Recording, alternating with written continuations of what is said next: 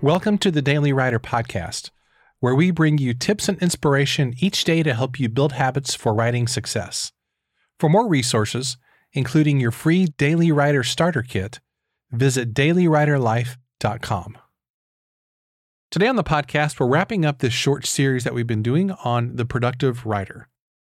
Most people, including myself, create some kind of task list every day, and we call this a to-do list.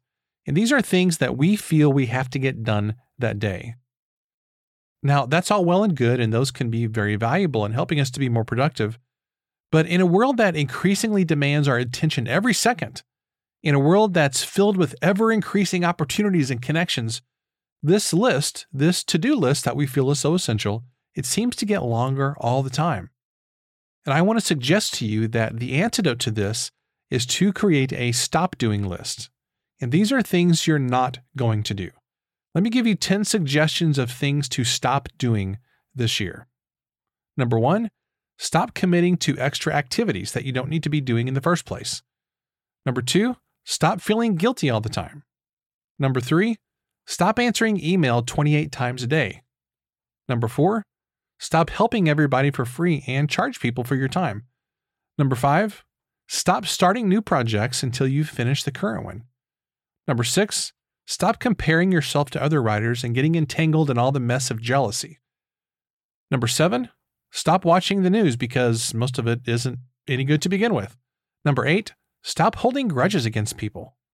Number 9, stop listening to people who don't believe in you and your talent. And then number 10, stop following people on social media who irritate you, even if it's people in your family. Here's what I know. Success as a writer and as a creative person isn't really a matter of doing more. It's also a matter of eliminating the negative and unproductive things in your life so the good things can naturally start sprouting up. Here's today's challenge. Choose one of the items I just listed and stop doing it today. Before I close out this episode, I want to let you know about something that I did add to my to-do list recently, and that is Indie Author University featuring the Book Marketing Mastery course. If you're tired of being disappointed by your book sales and you want to sell more books faster, easier, and with more fun than ever, sign up today.